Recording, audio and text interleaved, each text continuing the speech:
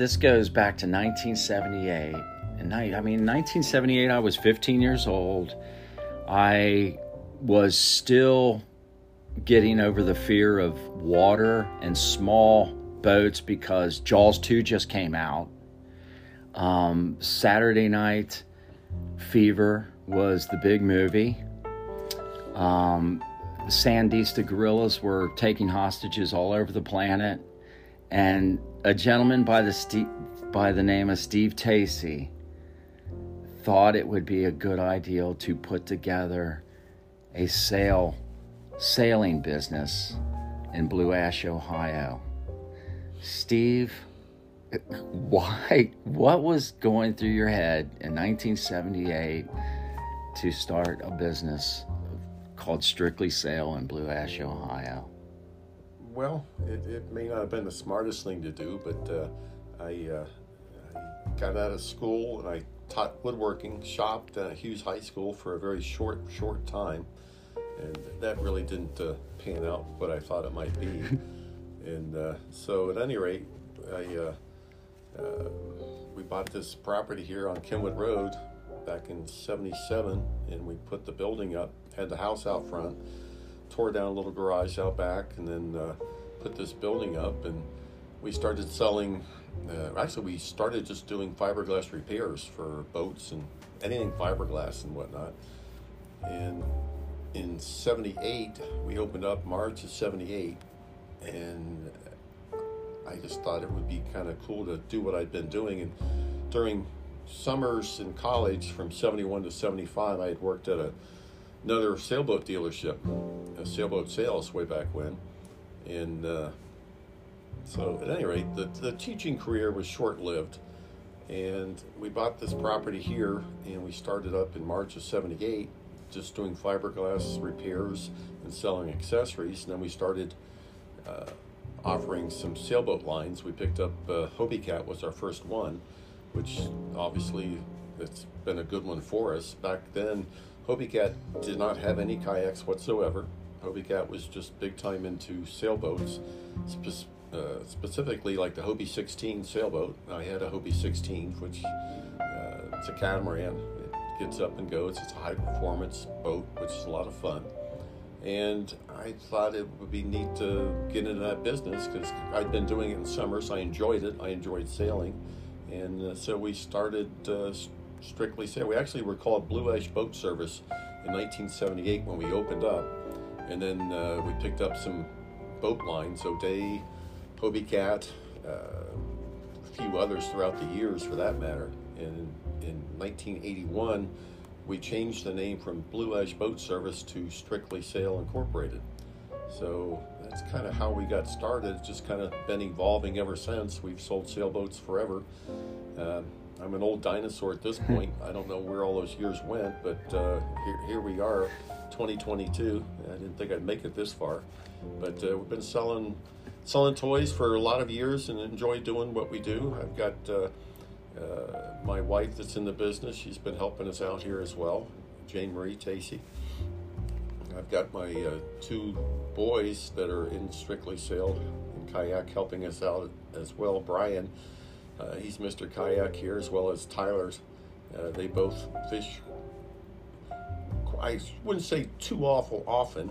Tyler enjoys a lot of saltwater fishing. Brian, I've been making him work too much. He keeps telling me that, at least. And he's gone to a few Hobie Bass Opens, as well as Tyler. And Tyler did real well in a couple of them. I forget, I think he got like 18th on one of them and actually came up with 7th a few years back in one of the Hobie Bass Opens.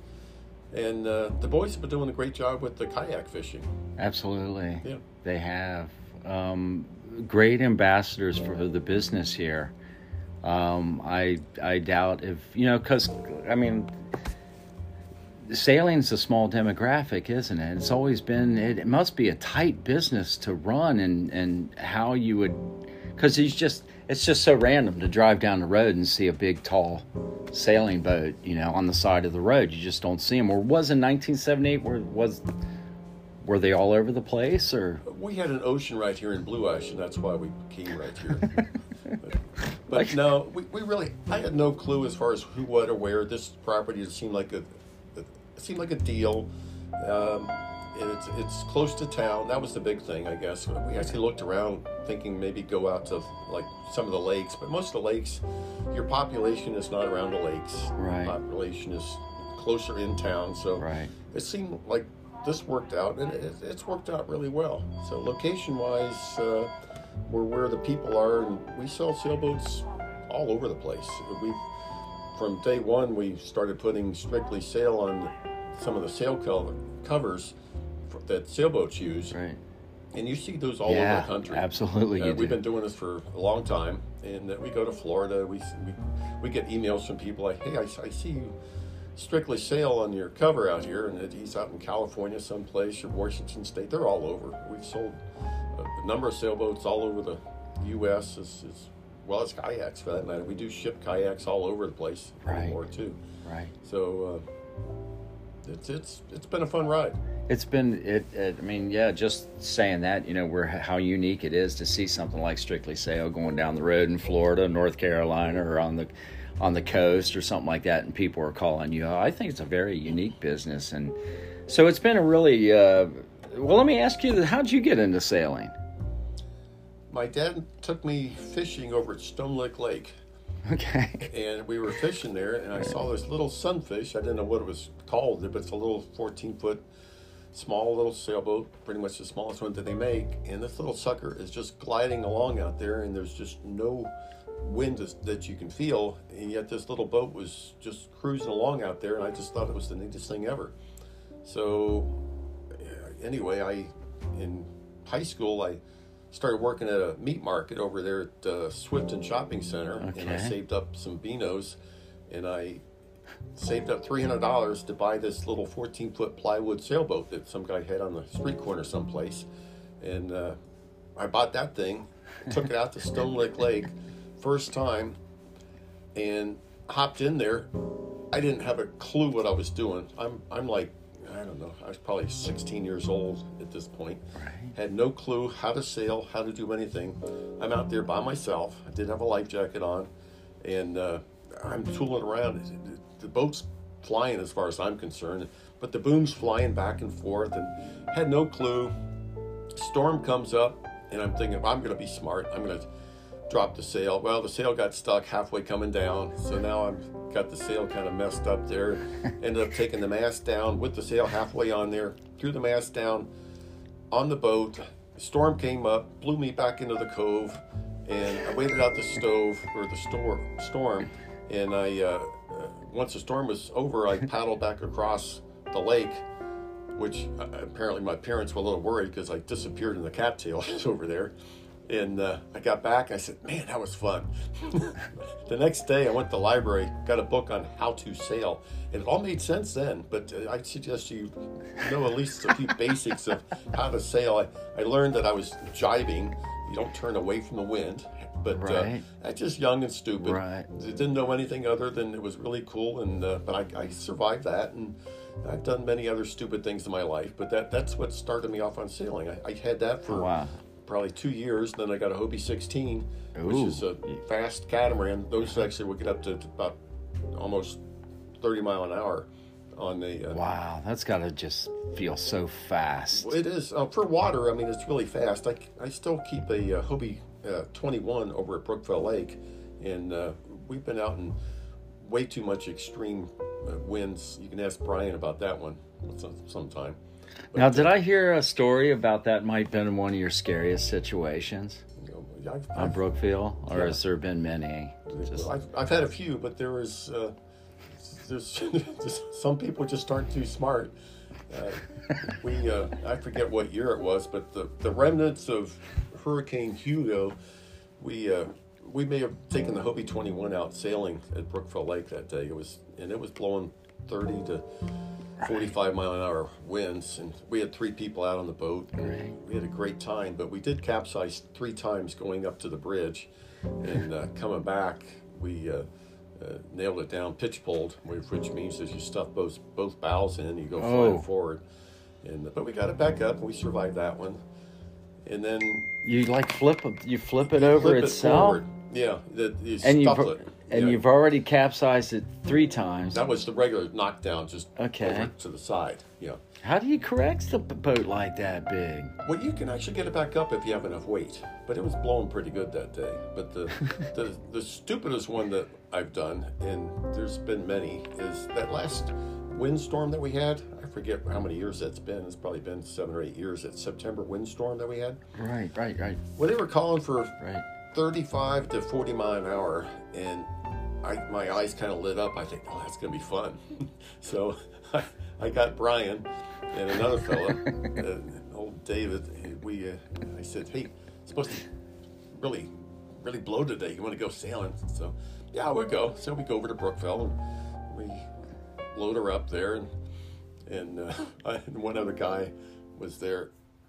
And I said, do you want to go with us? And he looked at me. He says, no, somebody has to stay here to call 911. And I said, okay.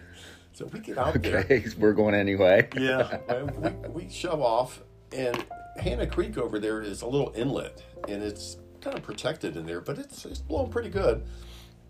But we shove off and we get going out there. And we get to just out of the mouth of this little bay at Hannah Creek there.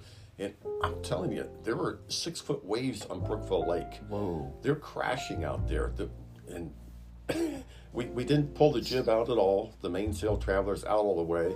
And it was just honking. I had no clue. I'm thinking, why didn't we see this before we shoved off? Why are we out here? Right. Well, we have waves crashing over the side. I can't pull any of the sails in at all. And we're literally limping across the lake. Simply because if you fall off or pull the sail in at all, we start going up on one hull. Right. And I mean, I got Brian, and if those of you know that Brian Tacy, he is not exactly a lightweight, and he got my fat butt on there as well. I go about 230, and then the other guy, he's about 175. So we got a fair amount of weight on this thing. And we're flying a hull. If we don't feather it right up into the wind, and we're not moving fast because you're going to flip over. But we actually managed to make it across the lake, turn it around, and come back. And we did shred the mainsail because you couldn't pull it in at all. It's literally a flag up there. And we shredded the mainsail. And but we got back in, and I actually kissed the ground when we came back in because it was like way too intense. And come to find out, they weren't calling but for 35 to 40 mile an hour winds. But that was the day where nobody knew what it was really going to blow. We got back to the shop, and we had like 4 or 5 boats tipped over on the trailer. They're strapped down. The shingles on the shop roof here, they were like blown up, and it was still blowing. That was the day we had sustained winds of 77 mile an hour here in Cincinnati. And they had no clue, and all sorts of stuff. But that was the most wind I've ever been out on, and we were just flat out lucky that we didn't capsize. We would have just drifted off up to Quakertown at some point. Oh, I bet it probably felt like Lake Superior out there when it was not one of my brighter moments there. That day really humbled me as far as sailing on too much wind. Now, you guys aren't just like hanging onto the rail there. You're stretched out on some lines and stuff, and really stretched out over the hull, aren't you? They do have trapeze wires on there, but I'm kind of getting a little bit too old for the trapeze wires. We used to do that all the time. Hobie 21's like a 2-man racing boat. We used to take it out with Bob Smith, and we raced that, and we went, they had a thing called the Pro Sail, which we were basically eliminated from any trophy competition the day one after that first event, but we had a great time with it. Well, hold on. Why? Just finishing so poorly. Oh, okay. But we had a great time. We went down to Miami, and we used to do the Hobie Regatta circuits and stuff. We had a ball. Hobie Cats we'd have like 50, 60 Hobie Cats just at Cowan Lake on some Hobie Regattas back in the early 70s and 80s and whatnot. There was some good times with that. So you really are. I mean, if there was like a Mount Rushmore of, Midwest sailing, would Steve Tacy be like, Theodore Roosevelt? No, I'd be on the mudslide at the bottom of that. Everybody's just like, oh my God. Yeah, I'd be. They have a cafeteria there now, I think, and a lookout, Yeah, where they sell T-shirts and stuff like that. But Well, all joking aside, man, you've had some real serious stuff happen to you too, as well. Being on a sailboat and messing around. I mean, so Strictly Sail not only sells sailing watercraft and the rigging and all of the supplies we need and kayaks and all of the cool gear and stuff like that. But you guys also pull those big boats in and out of the water, right? I saw you cruising down Route 50 one day with a big sailboat, and you had this truck just rolling, so you were bringing that boat from somewhere. It's a big boat too. But man, there's some dangers that go along with all that kind of stuff that I think a lot of people probably wouldn't even think of. And damn it, I don't know. I'm interested in hearing the story. You pretty much crossed over the Rainbow Bridge, did you? And decided it wasn't quite your time and wanted to come back. But could you kind of give us a little insight on that whole really serious situation? And man, what happened? Well, I assume that you're talking about my little electrical experience. Yes. It was another one of my not so bright moments there. We were tidying up some electrical lines that the boxes that were coming down. This is in a warehouse, and I was over there with Tyler, and the electrical boxes with the conduit were kind of not attached to the poles. They were supporting the roof up.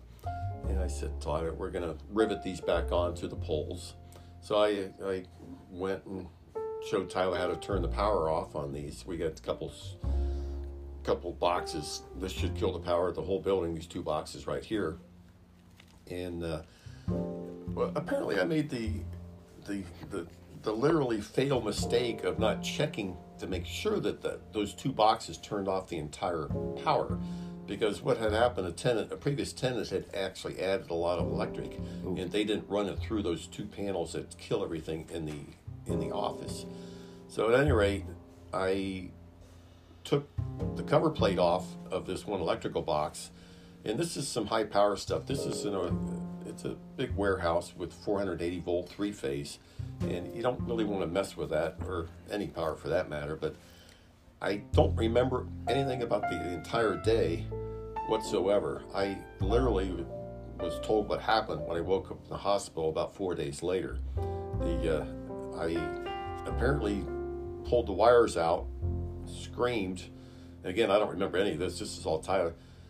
Tyler caught my ass and put me on the ground, and I'm out. And he calls 911. Got the dispatch lady on the phone, and then she asked where the location is, and Tyler tells the address of the building and all that, and then she starts telling him how to do CPR. So anyway, Tyler did CPR on me for like 4 minutes while the rescue EMS guys showed up there, and they zapped my heart back up. I guess they got that going again, but I didn't wake up. So I guess protocol is they incubate you, and then anyway, I got a helicopter ride from Fairfield down to UC Medical Hospital down here. And let's see, Tyler went down, they met Tyler actually got there before the helicopter landed with me. That's impressive. Well, exactly. And apparently they were working on me at the warehouse. Right. But it was a pretty impressive scene, apparently. They got the helicopter in the street, they blocked the traffic and everything else, and I made a lot of people very famous for my stupidity that day, because the city of Fairfield made Tyler Tacy Day, and they presented awards to Tyler, they presented awards to the police that showed up the road. All the EMS guys, the fire engines. What the? I mean, I was, yeah. And you don't even remember the helicopter ride. I don't remember anything. Wow. Next time, and I got family members coming in from all over the place. I guess apparently they said that I was in stable condition, which apparently I'm out. They incubated me. I'm just, I don't know anything.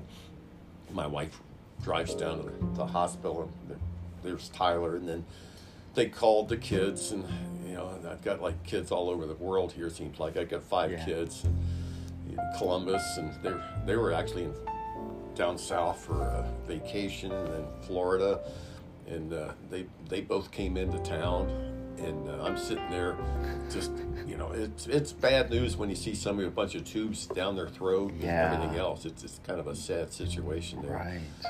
But I woke up 3 days later. Apparently what they do with that, they incubate you, they actually take your body temperature down. They cool you off. They take your body temperature down to, I forget, 90 degrees or something like that. They cool your whole body down to save your brain, which in my case, they had to look for it for quite a while.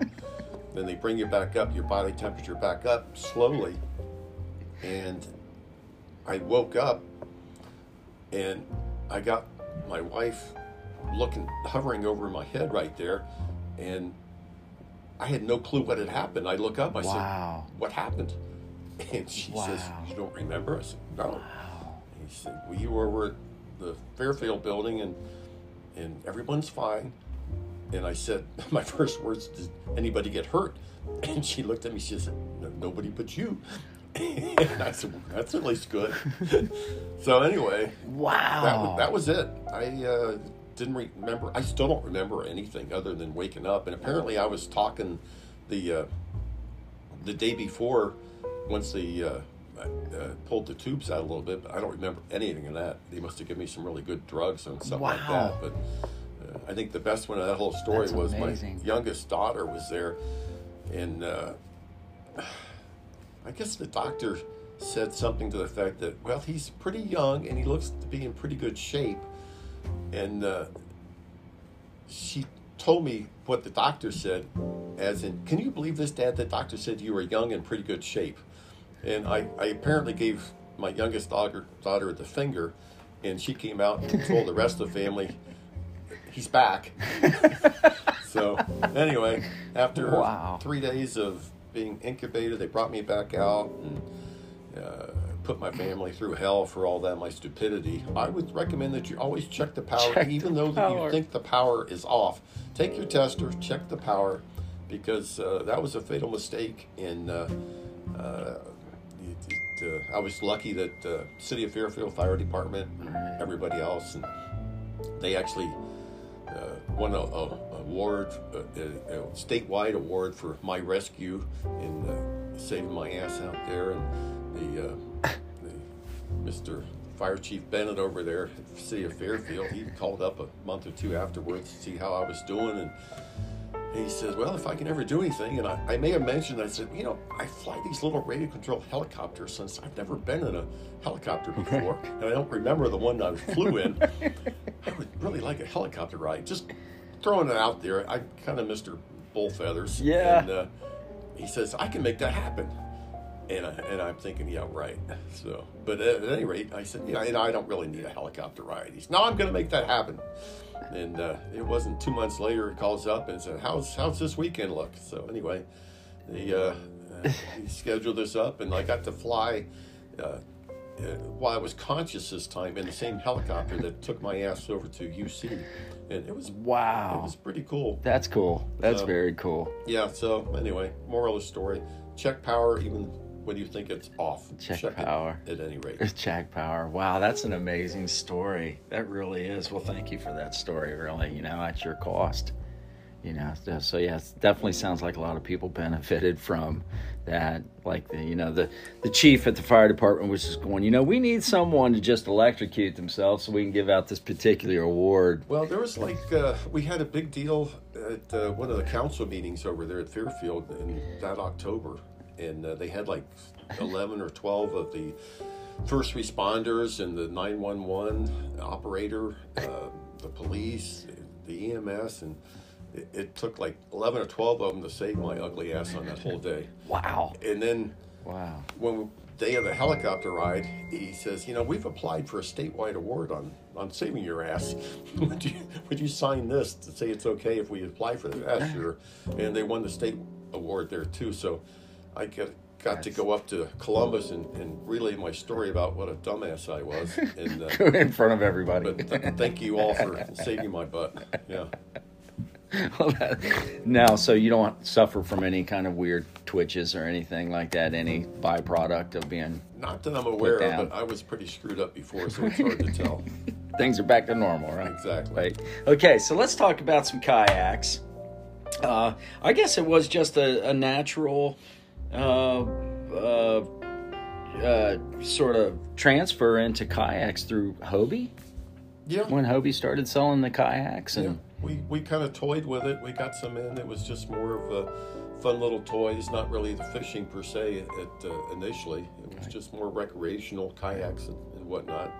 And we kind of toyed around with it and then started getting in a little more heavy with kayaks, and then some more fishing, and then fishing has been a little bit more dominant. And then, quite frankly, Brian specifically and Tyler, those boys are the ones that have really developed the kayak fishing. And the Strictly Sail Incorporated, we've really gone to Strictly Sail and Kayak now, because kayaking in kayak fishing is jumped up tremendously, and it's big time anymore. I mean, we sell kayaks all over the U.S. anymore, and accessory-wise, we've got probably the best accessories in the Midwest as far as kayak accessories. We've got a couple $100,000 worth of just parts downstairs. Yeah, no doubt. And we sell a lot of kayaks. We've got 5 semi-trailers, which are full of kayaks right now in the back right here. You know, we've got a couple more at the storage yard and a couple of containers out here. So we're big-time kayaks anymore. And it is no joke when a semi full of kayaks show up here. I mean, it literally takes an army. Well, you've been there, John. A couple times. I've missed out. It seems like I really miss out on them big old heavy, like 120s and like them, the big old towns. And like when the 360s come in, I can't seem to always kind of miss on those. Well, that's a good, I try and kind of stay by the paperwork at that point myself. It's just, some of those Pro Angler 14s, they get a little heavier, but they're still not as heavy as when Brian and Tyler deck them out with all the gear on them, and we load them up. And then, of course, Tyler has to have his own PA that he takes to Florida sometimes. He's got it decked out. We put it up on top of the Suburban, and I'm getting a little old for those. The time you lift up a couple hundred pounds, the time to get the things loaded up. But it's a good time. But yeah, the Old Towns, we picked up the Old Town just last year, and they've been doing really well with us. Old Town is a very old time manufacturer with, they're like Hobie. They're a great manufacturer to deal with. Right. I love that Old Town PDL 106. It has me really rethinking taking the Hobie Pro Angler 14 out, which I have to put on a trailer, which brings up another point. You guys sell trailers here at Strictly Sail and Kayak. So if you're looking for a trailer, I had to put that Hobie Pro Angler 14 up on a trailer. It's like hauling a bass boat. I wanted something to give me the same space around me and the ability to put the same equipment that I do on the Hobie Pro Angler 14 on a smaller one that I could shove up in the back of my Suburban and shut the hatch. And that PDL 106 Old Town is amazing. I love that thing. And it's a pretty... We had that tournament out of Cowan, and those waves were kicking up pretty good for Cowan. It can get windy sometime out there. And that thing was just really amazing how it felt. Comfortable, caught some Z's in it, had a successful tournament. I love that PDL 106. I really do. The Old Towns are great. But you also carry the New Canoe, and you carry the Feel Free, and with the Big Fish, right? I mean, we've got them all anymore. We've got kayaks anywhere from... we used to be just Hobies up until a few years ago, and then we really opened up as far as some different, like you just mentioned, the New Canoes, the Feel Frees, the Three Waters. So we've got kayaks anywhere from like $750 going up. So you can get it to start at any level that you want to go. Absolutely. From the bottom going up, and it just depends what you're looking for. They got the spot lock on the Old Towns, which is pretty sweet. The autopilots. Amazing. To me, an old dinosaur to spot lock in itself, and then you put spot lock on a kayak is tremendous. Right. That's what type of fishing you're where you're at. Yeah. But if you're at a big lake and you're trying to stay on point and work on some shelves or something down there, and it's a nice item to have. Yeah, to have the selection that you guys got for somebody, and it's like at that moment. But wait, there's more. With such a selection, and with knowledge going back to the beginning, it's not like you guys just popped up and started selling kayaks. You guys have been here since the beginning of kayaks, and so the knowledge that you guys have. With the kayaks, the selection, it makes it a lot easier for that person who just has no clue. They're interested in kayak fishing. Maybe they're interested in the competitive part of it. Maybe they're coming off of a bass boat and realizing that thing's pretty expensive to run. I'm rethinking this $2,000 kayak here, or this, Hobie Pro Angler 12, that I saw down at the fishing expo. And those people are coming back here to have this spot here to look at all of the other kayaks, to ask those questions and have that selection. I don't think there's anything like it in the Midwest. Yeah, well, it's funny you mentioned people with the bass boats and whatnot, and it's amazing that we've sold quite a few kayaks to people with bass boats that have sold them since then, or maybe have them yet. But I mean, the bass boats, for a true bass boat, you look at those things, and they're $85,000. That's the low end of a bass boat. And then you got the upkeep and the gas and the fuel, and they're putting 250s, 300s on those bad boys, and the fuel that you use and the upkeep on something like that. I mean, you can deck out a kayak for a whole lot less, and everybody seems to be. The tournament guys are decking them out pretty good. I mean, you can put a little electric motors on the back of these things. And a lot of the tournament guys are doing that because they cover a lot of ground. So It depends what you're looking for. And we've got the torpedoes you can put on the little electric motors on the back end of them. Right. And whatever floats your boat, whatever type of fishing that you want to do. Right. So those bass boat guys, and when I hang around at the expos and stuff, those bass boat guys who are doing everything they can to talk themselves out of the kayak, it's like they just kind of don't even want to look at it at first. And then you have the younger kids that are coming up going, man, I'm never going to be able to afford a bass boat, but I've heard things about the kayaks and where they're going. So I think the question from both of those ends are, what's the return? And so then you start talking about, well, the cost of the kayak and how little it costs to a bass boat to get set up and rigged up really with everything you would need. And then laying 30 or 40 bucks down at a tournament, including your $5 or your $10 big bass fee, and then walking away with a $1,000 paycheck for a weekend of fishing in the local area out of your $2,000 plastic watercraft. Oh, totally. And again, kayak fishing, there's all sorts of tournaments, different trails around here, and you should talk to Brian because he's all over these. He's got Cincinnati kayak fishing locally here, and you've got a bunch of others around, and we sponsor a couple of the other tournaments as well. But kayak fishing, I mean, each one of those tournaments has a payout. I mean, it's kind of fun. You're doing what you enjoy to do, and you can actually, maybe possibly get a little money out of it. The fee for each of the tournaments is not too much. They got the Hobie Bass Open, which hits you a little bit more for the tournament entry fee, but the payouts are quite a bit more. Kurt Smits, who's on our Strictly Sailing Kayak Fishing team, he actually was the national champ a few years ago. He actually won $40,000 and some other for like big fish as well. So I mean, there's some big money in this stuff anymore too. Right. And some of these guys put a lot of time into it. Kurt Smits would be one. Right. He does some really fantastic stuff. You get around yourself. You go to all these different shows, going in through the front door or the back door, whichever might be the case. And see, here's the key to that. You show up early, and then you just help somebody carry their stuff in the back door. Oh, I'll give you a hand here. How you doing? Just give them a hand. You got the program down. That's good. Right. So speaking of shows, we got one just right around the corner. We just coming off the Sharonville Cincinnati Fishing Expo, and man, you guys had just an amazing selection of kayaks there. So now we're talking about stepping it up just a little bit. The Cincinnati Travel, Sports, and Boat Show. That starts, this Friday and Saturday? Friday at 5 it opens up. And then it's also next weekend too, right? It starts Wednesday again. I think it's 3 o'clock in the afternoon. Because it's Wednesday, that big. Thursday, Friday, and Saturday. It's that big. It's a good-sized boat show and travel show, isn't it? It's at Duke Center, and it's a lot of square footage down there for sure.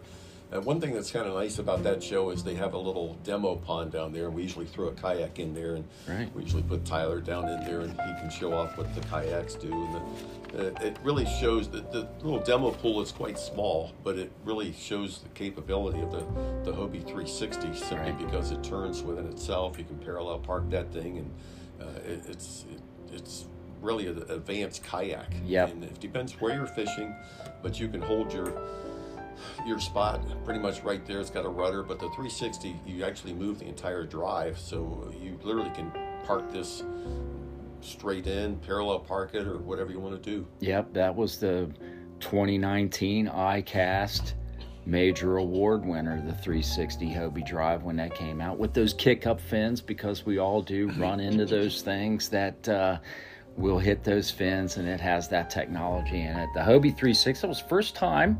I think was it last year? Last year? Did they have it last year? Oh, yeah. Okay, it was last year. God, time goes so fast. The 360, that was the first time I had the opportunity to hop in that thing, and it is amazing how that operates. The Rolls Royce of kayaks. It's an engineering marvel the way that it works. It really is. Like you say, the kick-up fins are tremendous, and just if you just hold this up there and just turn those fins, the whole fin assembly around, you sit there and look at that and you think, wow, the guy that designed it, Phil Dow, he's pretty impressive to come up with that thing. Right. Originally, and it was Hobie, like the Pro Angler 14, was that like an original, just like ocean type kayak? Is that where it just really started? Yeah, Hobie came out with the Pro Anglers. I mean, the early Pro Anglers had basically a lawn chair, kind of a hard plastic seat on it. Now the Pro Anglers have, I still think it's the most comfortable seat, most adjustable seat of any kayak on the market today. It's I'm an old dude, and we go down and fishing in Florida and stuff. I'll stay out there all day, and I'm comfortable in that seat. Yeah. It's the mesh, just flow through, you get air through it. It's got lumbar support, fully adjustable for the seat and the backrest. And it sits up high enough to position. If we're going out through some waves or whatever, we'll lower the seat down to crash out through some waves. And you can take them out through some pretty good waves. We went to Panama City down there once, and I looked at these waves, and I'm used to Hobie Cat sailboats. We used to crash through some 5 or 6 foot waves. We used to love it, but you got to make sure you're got a little wind and you're crashing out straight up in there. And it's the same thing with the kayaks. You want to make sure that you hit it straight into it, otherwise you will roll them over. But it's amazing how much waves you can take. Just as long as you're headed straight into it, you're good. Get to the side, not so much. Right. Right. I feel so safe in the Hobie Pro Angler 14 when I'm out there. Gunnersville, we had some big waves. First time I had ever really experienced anything where it was starting to pitch you over to the side. But you just turn into them a little bit and keep moving forward, man. That thing just does so well. A lot of space. I can carry 12 rods on that thing.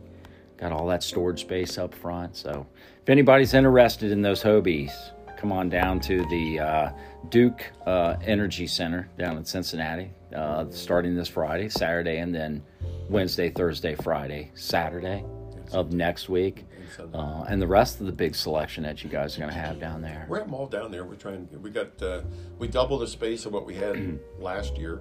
So that's even wow. We've got twice as much space as what we just had in the little Sharonville show. Wow. Plus we got the demo pool right next door to us. Yeah. And what I'm really excited for is they're supposed to have Twiggy the water skiing squirrel, so I can't wait to see that. Right there next to you. Yeah. Well, I don't know where they're going to do it. Apparently, I don't know if they're going to do it in the same pond. Right. Last year they canceled the show, and they were going to have 2 ponds. One was for the squirrel and one for the kayak. So I don't know. Right. We're going to find out. I'll keep you posted. Well, there's turkey calling. We got turkey calling competition, national turkey calling competition, seminars on hunting, and it's a cool show. I really enjoy it. It's neat to get into that size of that Duke Energy Center in Cincinnati and feel like you're someplace else other than Cincinnati. There is that much size. It's a good size show. I imagine too, after kicking out of last year, a little dull on everybody's, what they did with their activities because of COVID and stuff like that. I imagine everybody's going to be pretty pumped up and excited to get back to business this year. And yeah, well, we're going to find out. I mean, it's one of those no shows last year. It seems like they cancel everything, so people, I think, are ready to get out and go on beyond all this and start living your normal lives here again. So it should be good. But it's much warmer inside the Duke Convention Center than it is typically outside, so it's a good way to see everything. Right. Most of the pro staff is there. In and out throughout the day, so always somebody to talk to if you have any questions about the kayaks that you may be interested in. And we got a lot of goofballs like ourselves, and then national champions there amongst the crowd to talk to. Steve, thank you so much. I really appreciate it. Thank you. And thanks for what you do for the sport too.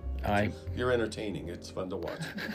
I'm like the prairie home companion of kayak bass fishing. There you go. Garrison Keeler, I guess. Bob Ross of fishing. I've heard that before too. I don't know. Wherever it takes me, I enjoy the ride. That's for sure. Thank you so much, everybody. Again, Strictly Sail and Kayaks, located here in Blue Ash, Ohio, on Kenwood Road, 10766. 10766.